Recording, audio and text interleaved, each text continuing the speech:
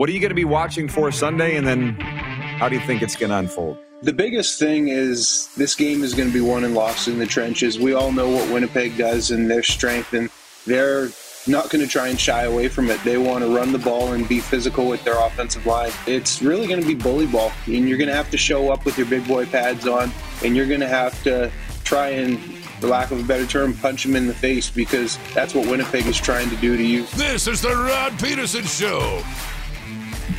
Happy Monday, everybody. Hey. Welcome to a brand new week. It is daytime sports talk on the air.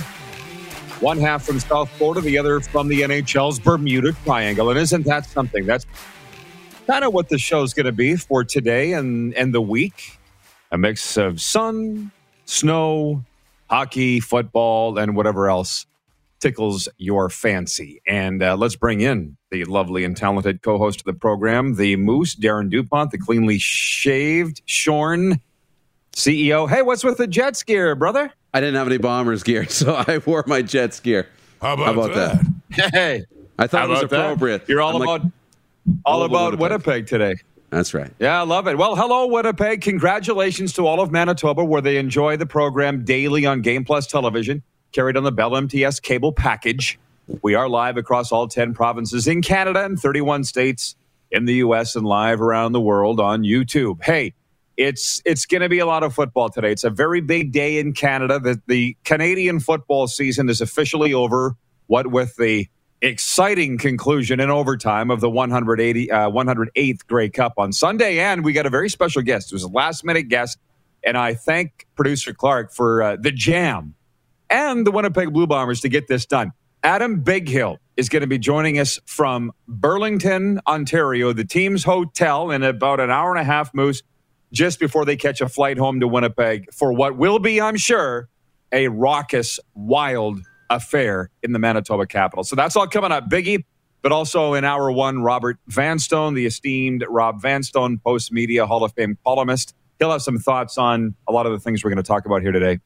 And also, Canadian Football Hall of Famer Nick Lewis will be with us. But Darren, before we go any further, I'm interested to get your take on this. The Great Western Weekend photo album, Great Western Brewing Company. Let's have a look at what all of our weekends entailed. And I'm not sure what all you guys' weekends entailed, but we're going to have a look at it here. And we invite our viewers to submit their photos. This was me watching Grey Cup Sunday, the great Brian Williams. I'm Brian Williams, hanging it up after however many years. I don't think they said 50, 60 years broadcasting with TSN and CBC. I got a tear in my eye.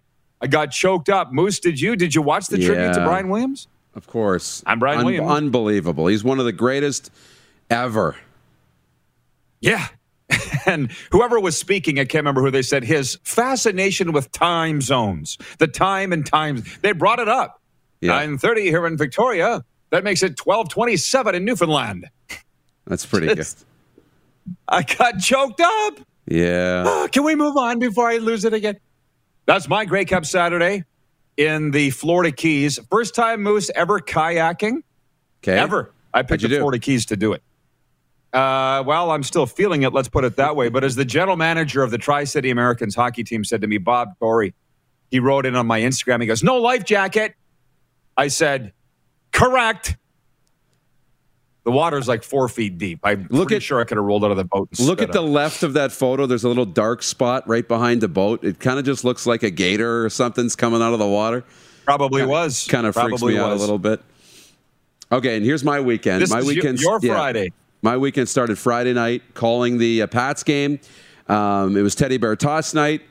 So that was cool. Everybody threw their stuffed animals. And it's changed, Rod. The Teddy Bear Toss has evolved. There was a stuffed fish on the ice. There was a stuffed alligator on the ice, and then a bunch of bears, obviously. So that was Friday. Saturday was in Saskatoon at the Rush game, which, guess what? It was Teddy Bear Toss there, too, at the Rush game. But that was their home opener. Good crowd, fun atmosphere. Awesome to be back. Good to see everybody around the Blades and the Rush organization. So well done. That was really cool. And then this is where I watched the Grey Cup. Snapped that from my Instagram in front of the Christmas tree. When the Grey Cup comes out, it's always special. So that was my weekend. Love it. Love it. Well, we invite our viewers to send their photos in as well, courtesy of the Great Western Brewing Company weekend photo album. Extra smooth, extra refreshing. Find Original 16 at a store near you today. And I don't know if you saw the tweets, but there was a lot of our viewers that said the RP show tipped the scales. They got Great Western Pilsner for their Grey Cup party on Sunday because of this show. So I thank those that did that. Leading off, Tank Abbott and Estevan. He started something. Okay. Can we hit the quick six show horn, please, Director Jordan? Please and thank you. We're already 5 minutes into segment 1, so I suspect this is going to carry over into segment 2. And as I said, a lot of football, a lot of hockey, and some lacrosse here in this whole quick six show topic thing here, Moose. But we got to start with the 108th Grey Cup, which aired on ESPN2. It's never perfect, of course. The entire Grey Cup Sunday pregame show actually aired on ESPN News, but they kept flashing 109th Grey Cup, 109th Grey Cup. I'm like, you're a little ahead, boys. But that's okay. At least they were showing it. And then in the game, the Winnipeg Blue Bombers beat the Hamilton Tiger Cats 33-25 in overtime to repeat as Grey Cup champions. Zach Caleros, the Cincinnati Bearcat alum, threw a 13-yard touchdown pass to Darvin Adams in overtime. Kyrie Wilson, Bomber linebacker, sealed Winnipeg's victory by intercepting Hamilton's Jeremiah Masoli, an Ole Miss product, whose pass deflected off two defenders on the ensuing possession. So we got to spend a minute here on this Grey Cup game. And I know that we had a lot of our American viewers were watching the game on American TV. It was scintillating. It was perfect temperatures. It was probably high 40s in Fahrenheit. It was high single digits Celsius. So the field conditions were perfect. The game was great. Listen, I even feel like an idiot talking about it, Darren, because we're going to have Adam Bighill come on in hour 2. Everybody wants to hear from Bighill, most outstanding defensive player in the league and star linebacker for Winnipeg. But here's my thinking. When I said in my morning commentary, Darren, that I didn't care who won, it's not because I'm like, oh, I don't care. No, I'll be happy with either side winning. Primarily for Jeff Reinbold on the Hamilton side, their special teams coordinator and good friend of ours, and then a lot of our friends on the Winnipeg Blue Bombers side of things. But more than anything, I was cheering for Winnipeg. We got a lot of viewers there, and I was happy for them. But let's just not forget, early fourth quarter, Hamilton was up 12 points. And I tweeted, hey, if Hamilton wins this thing, because they have the longest drought in the league for a championship, the next longest team is Montreal. And I had Ticats fans writing me going, you're jinxing it. Why would you do that? Because I can. I'm pretty sure me sitting here in South Florida tweeting about the winner of this game is not going to affect what's happening out there. So, and then, of course, sorry, but they blow it. And Tim White, the returner, conceded a rouge, made a 2-point game, a 3-point game. Did he cost them with 2 minutes to go, giving up a single point on the kickoff, did he cost the Ticats the game, Darren? Yes. Yay. I know. I don't like.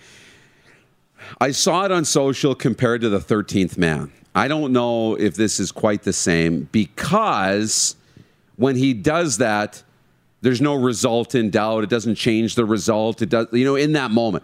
It's not like you had the game won. Now, it affected the outcome, absolutely, pretty well after, but they still have to go down the field. But equally as wild as that was not getting in from the 5-yard line at the end. You had chances. You need to score there, but you know what? If he doesn't take the single, and my question too is, it looked like there was room, and they said on the broadcast that there was room for him to run too. So I don't think it was a massive field position advantage he was getting by kneeling it down. Usually that's the case, and people are talking about, who would have called this in? They should be fired. And he listened to them. Whoever gave him the instruction to kneel down. Well, nobody gave him the instruction to kneel down. But you're just kind of in your head in this Canadian football that when it goes into the end zone, you take the single because they don't want to get the single. They want to pin you deep. And you don't care about a single point because you want the better field position. Well, situationally in that game, when it's a 2-point game, and you have a chance to win with a field goal, that's really tough. There was no reason to take the single on that one. That was tough to swallow. Those are some of our Grey Cup thoughts, but we're going to be spending a lot on that throughout this program today, over 2 hours on Daytime Sports Talk, because it was the last game of the CFL season. But to hockey in point 2, the National Hockey League has postponed the Calgary Flames' next 3 games after 6 players and a staff member entered the league's COVID-19 protocol over a 24-hour period. The Flames announced this morning that forwards Elias Lindholm, Andrew Mangiapane, Brad Richardson, and Adam Ruzicka, and defenseman Chris Tanev and Nikita Zadorov were in the protocol. Postponed games include tonight's game at Chicago, Tuesday's game at Nashville, and Thursday's home game against Toronto. And today's poll question was Clark's idea, and I think it's a good one. In light of this, does the NHL send players to the Olympics in Beijing, China? And I put the poll up less than an hour ago. At this point, 67% of respondents saying, no, the NHL won't send their players to the Olympics. And do we have enough of a sample size, Clark, on YouTube for, what is it? 61% yes, Darren. So I guess I'll spend a minute on that. We got a lot of time here in the warm-up. And then you're going to vacate for a lot of the show when Rob Vanstone and Nick Lewis come in, and Adam Bighill too. So listen, for me, the last Olympics did not have NHLers, right? I am 50-50. Knowing NHL players the way that I do, sorry to say, a lot of them will be like, are we getting paid? No, you're not. Then I don't want to go.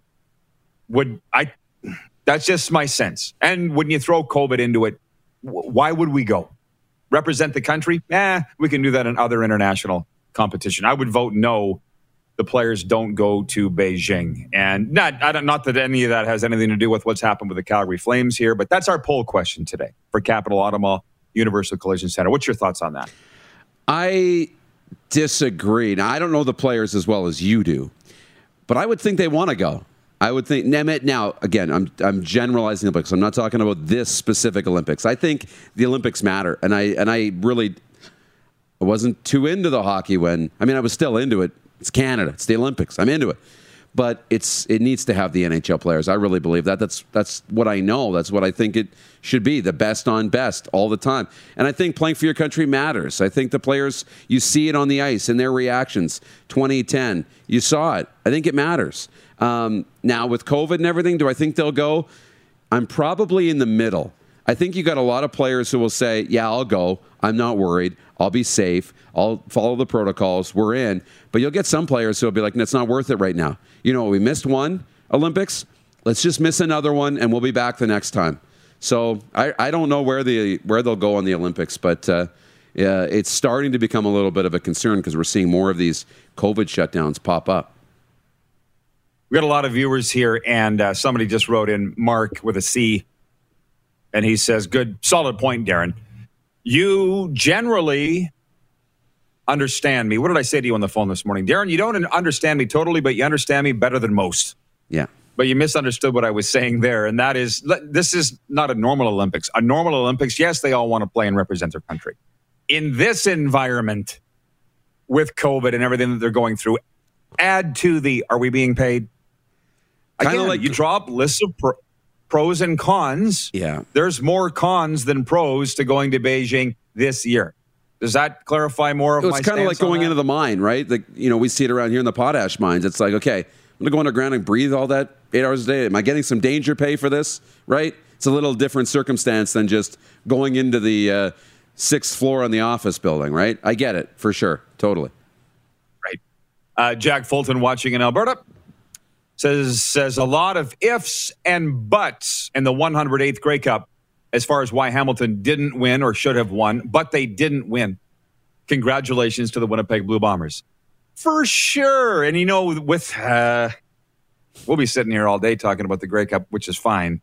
On that comparison to the 13th man, believe me, I get it, because for the viewers that don't know, very last play of the game, my team, the Saskatchewan Roughriders, got caught with too many men on the field. They had the game won, then got flagged for having too many men. Subsequent play, they lost.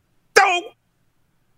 And as the players said to me on that team, Rod, if anybody ever says to you that a football game doesn't come down to one play, you can tell them they're full of beep. So I guess they're saying this particular instance came down to one play. It's interesting because I was talking to some football guys this morning about this. Sort of, was White instructed to give up the single by the coaching staff? And then you saw after the game Orlando Steinauer, the head coach, saying, we gave him the option to bring it out or not. Thanks. It Tremendous coach, that Orlando Steinauer. There's no two ways about it. But really, tell him what you want him to do. It's a championship game. And it made a 2-point game a 3-point game. That tells me they didn't say anything in the game. Yeah, probably. And they're sick, which, again, one of the coaches I talked to today, he's in the States, but he was watching the game and he goes, well, I don't know whether Orlando told him to or not, but did you see him after? He looked like he'd been shot. He looked stunned. Yeah. Orlando Steinauer. So it's not exactly taking the blame off the kid. It's his choice. We told him, you do what you want to do. Gee, thanks. A lot of times in life and business and in sports, we're sitting there as a coach. We know, we see it. Okay, he's going to bring this out. We're going to be okay. Jeremiah, you're going to have roughly, this much time, couple minutes, less than a couple minutes. You'll be at your, 15, 20-yard line. He's not bringing it out, and you just assume that everybody's thinking the same way you are, and they've, understood the situation and everything else. And, in that situation, now coaches are going to, be a little bit more apt to say, do you know what you're doing on this play? Do you always know what you're doing? Sometimes you just trust guys or you just assume that they know. And I'm not saying that's necessarily what happened, but his reaction kind of tells the story. Orlando's after that play, no doubt. Right. By the way, I told you this last week. I'll say it again today. Every single morning, my feet hit the floor, and I'm excited to do this show. And today has not disappointed. We're only 2 points into our quick six, so we need a break and come back, and we've got NFL Week 14. I promise to speed it up. Some NHL Sunday highlight games. Connor Bedard making the World Juniors team at 16 years of age. NLL from the weekend, National Lacrosse League. And we got to talk about Bo Levi Mitchell on the TSN panel of the Grey Cup. That's 7 topics, okay? Yes. We got a lot to get to when we come back, along with Rob Vanstone, Nick Lewis, and Adam Bighill. You're watching the RP Show. It's daytime sports talk on Game Plus TV, YouTube Live, and 24-hour sports radio at rodpeterson.com. Head to youtube.com/The Rod Peterson Show now. You gotta subscribe. Click the subscribe button for all the content you may have missed.